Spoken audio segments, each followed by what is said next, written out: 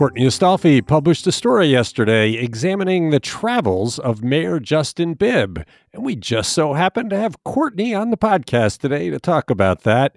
It's Today in Ohio, the news podcast discussion from Cleveland.com and The Plain Dealer. I'm Chris Quinn here with Courtney, as well as Layla Tassi and Lisa Garvin. It's a Friday. We've got some stuff to talk about. But first, we did receive a number of emails yesterday from people worried that voters will not go to the polls because we did not list all of the voting times and days. We did a partial list yesterday. So to satisfy that request, which came from multiple people, you can vote in Cuyahoga County from 8 to 5 on weekdays through October 28th. You can vote from 8 a.m. to 4 p.m. on Saturday, October 29th. The weekday hours grow longer from October 31st through November 4th from 8 a.m. to 7 p.m. On Saturday, November 5th, you can vote from 8 to 4. On Sunday, the 6th, it is 1 to 5. And on Monday, November 7th, the day before Election Day, you can vote in person from 8 to 2. So we've done it. I don't know if anybody's going to listen to that, write it down and go, but a whole lot of people were worried about it. I hope we have put that to rest. Let's begin. How did running in a Geauga County park nearly cost a woman her ear because a deer crossed her path? Layla, this gets the honors of the weirdest story of the week. It totally does. Rebecca Heasley from Willowick and her sister Victoria were participating in Geauga County Park District's space race in Observatory Park on October 1st. And during the race, they had noticed deer in a meadow nearby, but Heasley said she was wearing earbuds, so she didn't hear that her sister was warning other racers that the deer were kind of taking off, running into the woods, which I assume was potentially onto the race course. So while they were finishing their last loop through the park, Heasley suddenly felt herself get hit with great force. And at first she thought it was maybe another runner slamming into her because everyone was jockeying for position in that final stretch of the race. But then she saw the blood and realized she had been pretty seriously injured. And it turned out to be one of those deer. And somehow this deer had hit her with its hoof. And she had been severely lacerated. Her ear had been nearly ripped from her head. There was no cell reception on the trail, so they couldn't call for help. So after a moment of panic, there was this group of runners who helped her walk to the finish line where medics were waiting. So she was taken to UH. They stitched her up. They saved her ear. She's recovering well. And, Molly Walsh, one of our newest additions to our reporting staff, interviewed Heasley, and she seems to have a really great attitude about this ordeal. She's really grateful that she didn't lose her hearing or vision. She's grateful she didn't turn her head at the wrong moment and take a hoof to the face. And she says that this incident won't stop her from running and enjoying nature. It'll just become one of those good stories that she has to tell. Well, it's one of the strangest things. I mean, we all have deer in our neighborhoods. You don't think of them as attacking you. And this wasn't an attack, but I guess it's just a collision. That's what they're looking at. I wish that someone had seen it because I was thinking the hoof hit her in the ear. That is quite a leap. I mean, I guess deer can jump high and maybe it was a back hoof kind of taken off. I don't know. What are the mechanics of that? But that is quite freakish of an accident, and wow, yeah, it's funny. You gave me this question, and I prepared for this last night, and I woke up this morning, and there were 6 deer sleeping in my backyard. It's an omen. This is the season where they're mating, and so the males are much more aggressive, and when they do rarely attack a human, they get up on their hind legs and use their front legs to do the attack. But if she were attacked like that, I think it would have been much more vicious. But I just don't get how you get hit in the head by I guess if it's leaping over you, they can jump pretty high. You would have thought that all these deer would have steered clear from the path with all the runners coming through. That would be enough to keep all the deer at bay. But not this one. I don't know. We walk down sidewalks in my neighborhood with deer within 5-6 feet. They just look at us like, what do you want? I mean, they seem like they're fearless. Lisa, you've had deer in your neighborhood for a long time. Oh, yeah. And this time of year, but sometimes all year round, deer will follow you. I've actually warned dog walkers on my street that there's a deer following them and not shy at all. And I think a lot of it comes from people feeding the deer and thinking that they're tame. I know. Yeah, well, actually makes me wonder why is hunting deer even a sport anymore? You could go out and grab one by the horns right now. Yeah, it's just a strange story, and you can read it on cleveland.com. It's Today in Ohio. Reporter Olivia Mitchell has a story on a surprising trend in gun ownership. It's a couple of trends, actually. Lisa, what did she find? Yeah, and I'm actually not terribly surprised by this. There was an analysis done by the National Sports Shooting Foundation, and they say that 2022 could be the third highest year for federal background checks since 2019, when gun purchases began to rise. So they found that 33% of buyers were women in 2021. And then another study of the National Shooting Sports Foundation, they basically surveyed gun retailers, and they found that 44% increase in Black people buying guns, women included, 40% increase in Hispanic Americans buying guns, and a 27% increase among Asian Americans. So the public affairs guy for the National Shooting Sports Federation, Mark Oliva, says typical gun ownership has changed. It's much more diverse demographics now. It's skewing younger and more urban. And it's just, the overriding thing is people are now concerned for their personal safety. And the African American Gun Association, which is based in Georgia, its founder, Philip Smith, says that he began this group in 2015 after the deaths of many Blacks at the hands of law enforcement. And he's trying to promote the idea that owning guns and being Black is okay. And he says they have 40,000 national members, 400 of them here in Ohio, and their membership is 60% men and 40% women. So obviously Black women are just as concerned about their personal safety as men. Yeah, I mean, you say you're not surprised. It's like everybody's got a gun now. We're in a time where we're back in the Old West, where anybody walking down the street has a gun. But in the Old West, you didn't see women with guns that often. So it's even more so. I mean, I guess anywhere you go, you got to figure there are a bunch of people around you that have guns on them. Right.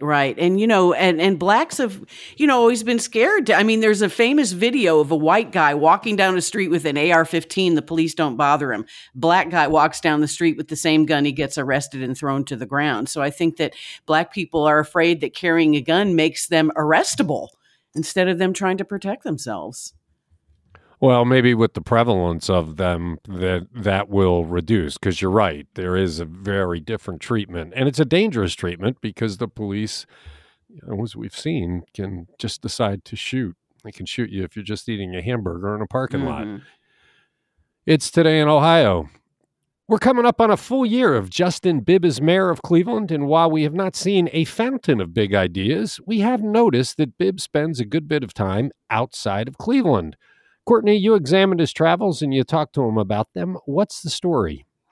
Yeah, we wanted to take a look at this because, Mayor Bibb has been traveling a lot since he's been mayor. And to be frank, no pun intended, Clevelanders probably haven't been used to that for the last 16 years. The former mayor, Frank Jackson, this wasn't really his thing, but it is Mayor Bibb's thing. And we wanted to know what he gets out of it, why he's doing it, what his strategy is here, and why he finds it important. And, so a lot of Mayor Bibb's traveling this year has been to these mayor groups that are all over. There's the U.S. Conference of Mayors. He's part of the African American Mayors Association. There's a lot of different, almost like tradie groups for mayors around the U.S., and Bibb's been very involved there. And, he tells us the idea here is to network, essentially, connect with movers and shakers and other mayors around the country to get ideas for city policy and to connect with people such as federal folks. He is also in Washington, D.C. a lot, connecting with federal leaders to help try and bring resources and money home to Cleveland. So that's really his aim here, is to collect good ideas from all over the country and make connections so he can bring federal funding and other resources back home. Yeah, as part of your watchdog duties on City Hall, you pulled these records because we wanted to see, past people have abused their travel expenses, and you looked at them, and it's not abusive. He doesn't spend ridiculous amounts of money. It's a sane expense report. And then we debated whether to do the story, because travel expenses are a red flag. Television stations love to do gotcha stories about them. And we didn't want to do a story that basically said, look at this. How ridiculous is it he's traveling? On the other hand, we're hearing from readers saying, he's spending a lot of time outside of Cleveland. What's that about? And so I like the way you handled this. We lay it all out there for people to see. We have his full explanations in the story, but it's not a gotcha. It's not something that says shame, shame, shame. It's just an explanatory story that says, here's what he's doing. Here's what he says about it. I would like to see some big ideas coming out of City Hall, but he's not wrong about putting Cleveland on the map. Yeah. And, I thought just kind of one example that he laid out for us about how this is already helping him foment and think about things he can do here in Cleveland. I really like this example. He said in February, he was at this mayor's meeting. He was talking to the mayor in Austin, Texas, and the St. Louis mayor. And they were, staring down what everyone was suspecting was going to be a rollback of Roe v. Wade. And it's like, how can we protect our residents in our city and help, get them to the medical care that they need, even if it's illegal in state? And he said the fruits of that conversation kind of led to him and Jones. They each pitched the creation of abortion travel funds in their cities to help residents get out of state and access this care. And it seems to be pretty similar to one that was established in Austin, the other guy they were talking about. So that's kind of one example of the fruits of this networking. Others are DC. We'd be remiss here not to mention he's appeared with President Biden now a few times. He's met with President Biden 5 times, he said, since he won. And he said a result of those conversations, he's also talked to, the labor secretary, the transportation secretary, and others. And he said that's really kind of put a spotlight on how Cleveland's handling its influx of federal stimulus money. And he said the White House, because of these connections, is looking at Cleveland as a model for how this spending ought to happen. So when you talk about the national stage thing, he says it's important to get eyes back on Cleveland. He says, we've been out of the conversation for 16 years, and it's a way to compete with our peers such as Pittsburgh, Detroit, Chicago. And it's worth noting that mayors from cities all over routinely do this. We just aren't used to it in Cleveland because we haven't seen it in at least 16 years. Well, the danger he faces, though, is he does get attention when he does this. It's news when he appears with the president. Like you said, it's happened a lot. And people see that, but they don't see a whole lot of action to change anything else. It's not like he's been jumping out with big initiatives and proposals. He's had a few announcements, like he's taking over lakefront planning, but there's no substance there yet. So that's the danger he faces. If he gets all the attention for when he's not in Cleveland, we don't see a whole lot about what he's doing in Cleveland, then people start to think, is he just doing this to run for his next office, or is he really here for Cleveland? And we should say it's his first year. It takes a while to build the big initiatives. If he's hard at work inside City Hall, quietly planning things he wants to get done as the second year comes, that makes sense. It's just, it sets him up for the kind of questions we got from readers. You've surely heard that kind of thing from people, right? Questions about his travel. It's thrown out there often. Different folks you're chit-chatting with who are either, at the city or work with the city. I've heard it more than a lot of other criticisms about Mayor Bibb.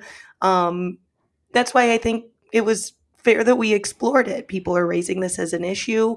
It is a talking line. So, hey, Mayor, well, why do you want to do this? Why do you think it's good?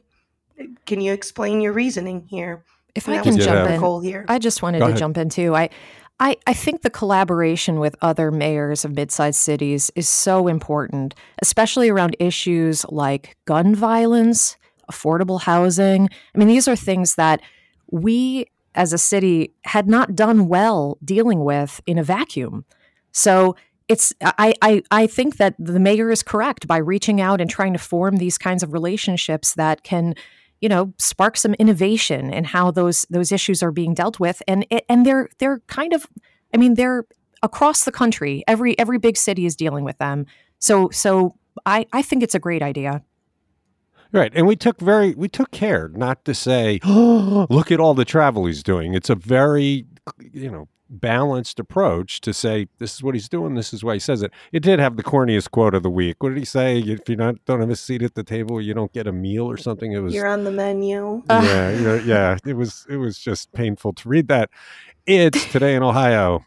Akron Canton has fallen on some hard times and the bad news keeps on coming. Layla, what's the latest setback? Well, Susan Glaser brings us this latest news here, and it's that Spirit Airlines is pulling out of the airport after all. They had suspended service there in June. And what's kind of crazy about the story is that earlier in the day on Wednesday, an airport spokeswoman had told Susan that Spirit was simply postponing their return to the airport until May. I think they were supposed to be back in November. And then by the end of the day Wednesday, that same spokeswoman said, well, actually, the story had changed and they're not coming back at all. And that they would not be relaunching service to Orlando due to the continuous constraints on their network, was how the airport explained it. Spirit had first launched service from Akron Canton in 2016 with service to 5 cities. And despite also having a presence at Cleveland Hopkins, the airline did pretty well in both of those locations because they served budget travelers headed to Florida and Las Vegas and Myrtle Beach and other vacation hotspots like that. But then, the pandemic, and after the shutdowns, floods of travelers returned to the airports, and Spirit and other airlines couldn't keep up with that sudden surge in demand. Many travelers were stranded. Remember the story? I feel like that was a lifetime ago, but it's all coming back now. So Spirit trimmed its schedule to prevent future operational meltdowns, and that's the suspension of service at Akron Canton was part of that plan. They were supposed to come back, as I said, in November, and that got pushed back to the spring, and then it got pushed back to never.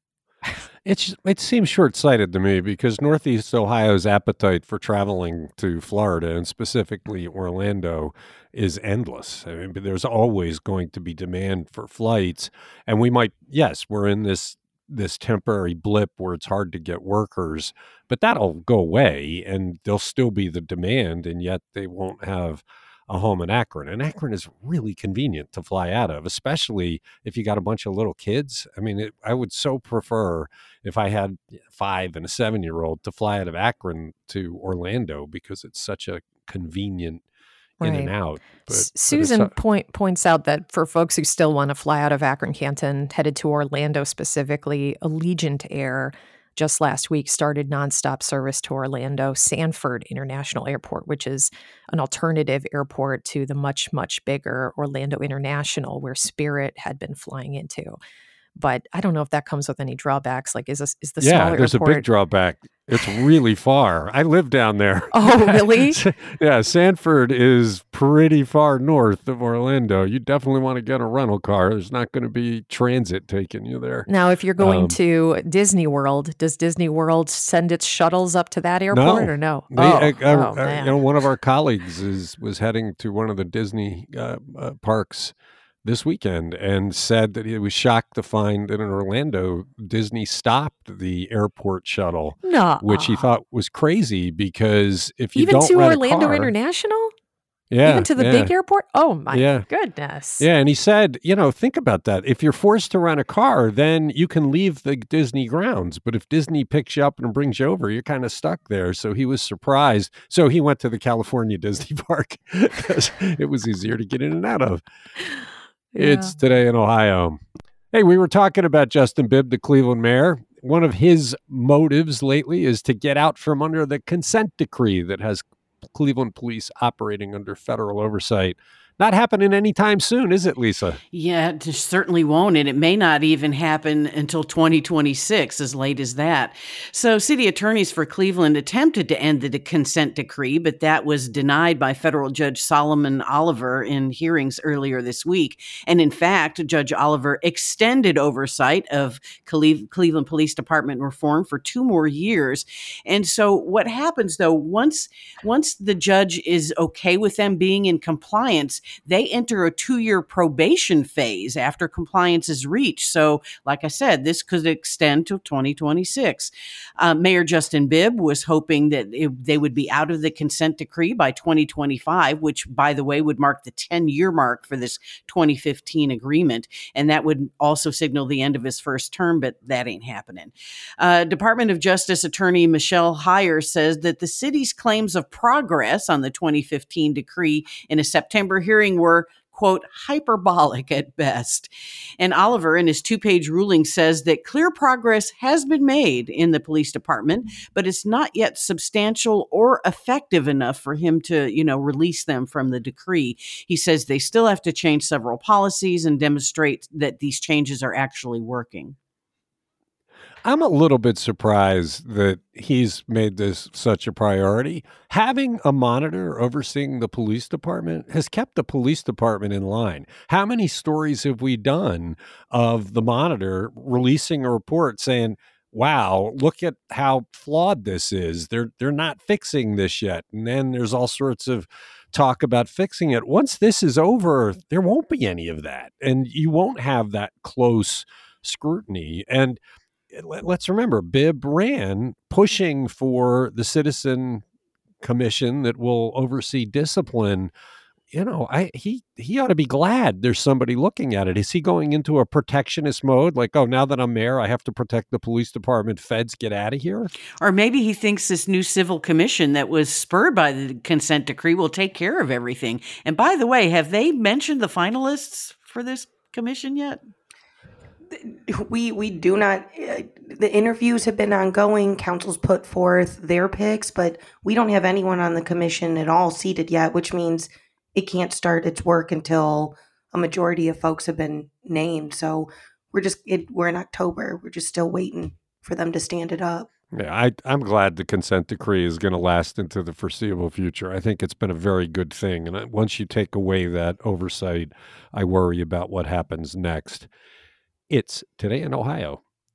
With a lot of infrastructure and stimulus cash available as a result of the pandemic, what big and expensive step is the Port of Cleveland taking to get a vision for one element of the lakefront shovel ready? Courtney.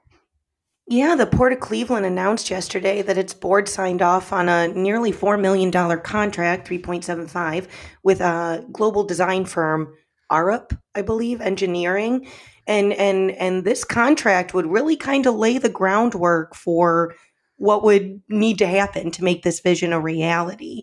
The design firm would design this lakefront project that would be located east of Burke and near Gordon Park. It essentially would build an aisle out in Lake Erie using sediment from the Cuyahoga.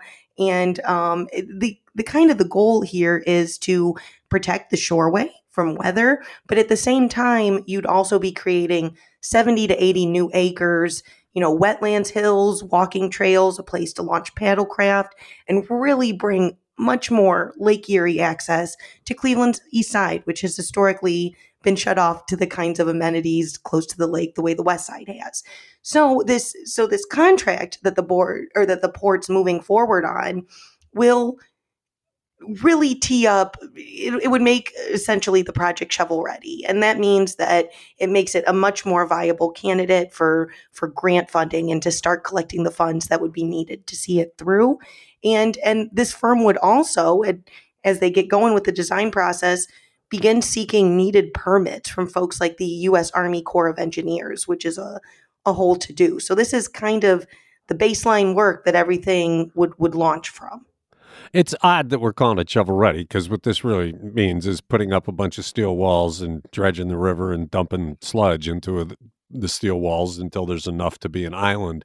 But it sounds like the key is the permits, that you can't start doing any of this until you get all of these permits we're talking about. And by spending this money, they get the permits done so they are ready, right?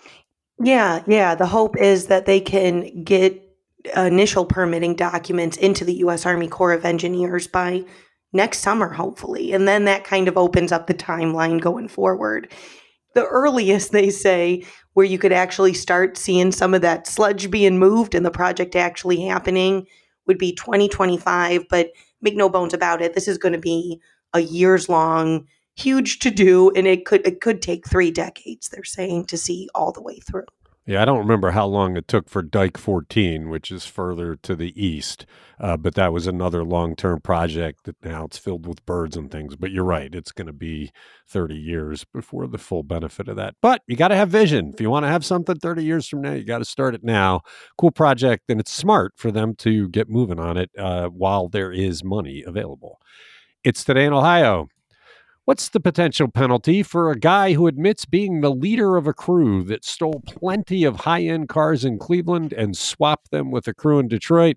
Lisa, we don't talk a lot about crime, but the audacity of what was happening here makes this worth talking about. And it was like a multiple criminal ring, too. 21-year-old Hakeem Benjamin of Cleveland Heights pled guilty in Akron federal court yesterday to 1 count each of conspiring to steal cars and possessing a stolen car. That brings a possible sentence of up to 3 to 7 years, and there's no sentencing date yet, but that'll be in Judge Sarah Leoy's court. Benjamin is accused of being part of a crew that stole over $500,000 worth of high-end Dodge and Jeep models, mostly the Chargers or Hellcats or whatever, the high-end performance cars. And the cars that were stolen in Cleveland were swapped with cars that were stolen in Detroit, or they were just sold on the street. And this gang used what's called a ProPad device that stole data from car key fobs and then copied it. What they would do is they would do this during a test drive at a dealership. They would steal the information, come back at night, and then steal the cars. Benjamin and 3 others were arrested May 31st. The others were Lavelle Jones, Devin Rice, and Jalen Harris. They all pled not guilty, and they're going to trial next March. And Jones led a crew that also was stealing mail from Cleveland area mail carriers. They also stole mailbox keys. And so they would get into these mailboxes, steal checks, and then rewrite them. So forge the checks. But Benjamin was not involved in the mail enterprise. That was mostly under Devin Rice. But the two crimes were kind of connected through this gang. Once these guys are all finished with their court proceedings, I hope they'll talk to us, because I think there's one hell of a story about this criminal enterprise. This was organized crime in many ways. These guys were thoughtful and very strategic and had, like I said, incredible audacity. And the numbers, the dollars that they managed to get are incredible. People are still afraid to go to mailboxes. Yep. Actually, at Cleveland Heights Post Office, they're still roped off because they can't secure them because those keys are out there. And so you have to go inside the post office to mail things. Yeah, and I've been doing that. I mean, one time I rolled up on my mail and they were emptying the mailbox as I rolled up. And so I gave them my mail. But yeah, I hate to have to get out of my car and, do it. But I'm doing it because I don't want my checks stolen. There are lots of reports out there of people getting ripped off because of this very scheme. I know. Scary stuff. That's why we're talking about it. It's Today in Ohio. Wrapping up Friday with a happy story. Jane Maurice, a reporter and social media guru on our team, has a new series of columns she introduced about something going on in her personal life. Layla, this is part of our effort to give readers something lighter. We've been focused on all of the news that makes them worried, and we've had less of the kind of stories we did in the old days when we had a huge staff. Laura's been writing about her house. We've had the Kinsbox on their RV trail. And now Jane Maurice is going to put a little bit of herself out there. What's it about? Well, Jane is getting married. Yay! She and her fiance, Tom, got engaged in March, and they're getting married sometime in 2023. So they're planning a wedding right here in Northeast Ohio. And as many couples will likely tell you these days, that's a really, really big deal. Jane writes in her column that the average cost of a wedding today is about $27,000. And the planning it requires is really extensive and often very stressful. I imagine it's extra stressful to be trying to get the most out of your wedding budget when inflation is what it's been lately. So as she embarks on her personal wedding planning journey, Jane is inviting readers along in a series of columns detailing it all in the hopes that readers will find it both relatable and enlightening and helpful if they too are, facing this daunting challenge of putting together the event of their lifetime. And in her opening column, she says that this series will talk about the cost of the event, but also the selections they're making, where they will embrace tradition and where they will find ways to personalize it. And she won't be sharing exactly where or when her wedding will be held, and she won't name her vendors. And if there are any horror stories to share, she's going to hold off on sharing those until after her big day has come and gone. But like you said, I think this is just going to be one of those lighthearted offerings that people will be able to connect to in a way that's not tragic news. Well, people do enjoy reading about other people's experiences with weddings, especially those who are contemplating or planning it. Right, Courtney? I suppose so. I did talk to Jane, just to make sure that she's got a thick skin, because there are haters out there. And when you put yourself out there the way she is, she's going to get some mean-spirited notes. And she said, yeah, I've been there before. It's no big deal. I can take it. So I'm glad, because there are some mean-spirited people out there. Good stuff. I look forward to reading it. It will be running on Cleveland.com and in the Plain Dealer. And like Layla said, the first installment has been published. It's Today in Ohio. That does it for Friday. We hope you have a terrific weekend. And we hope when we're talking on Monday, it's because the Guardians have been mopping up the Yankees. Thanks, Lisa. Thanks, Courtney. Thanks, Layla. Thanks to everybody who listens to the podcast.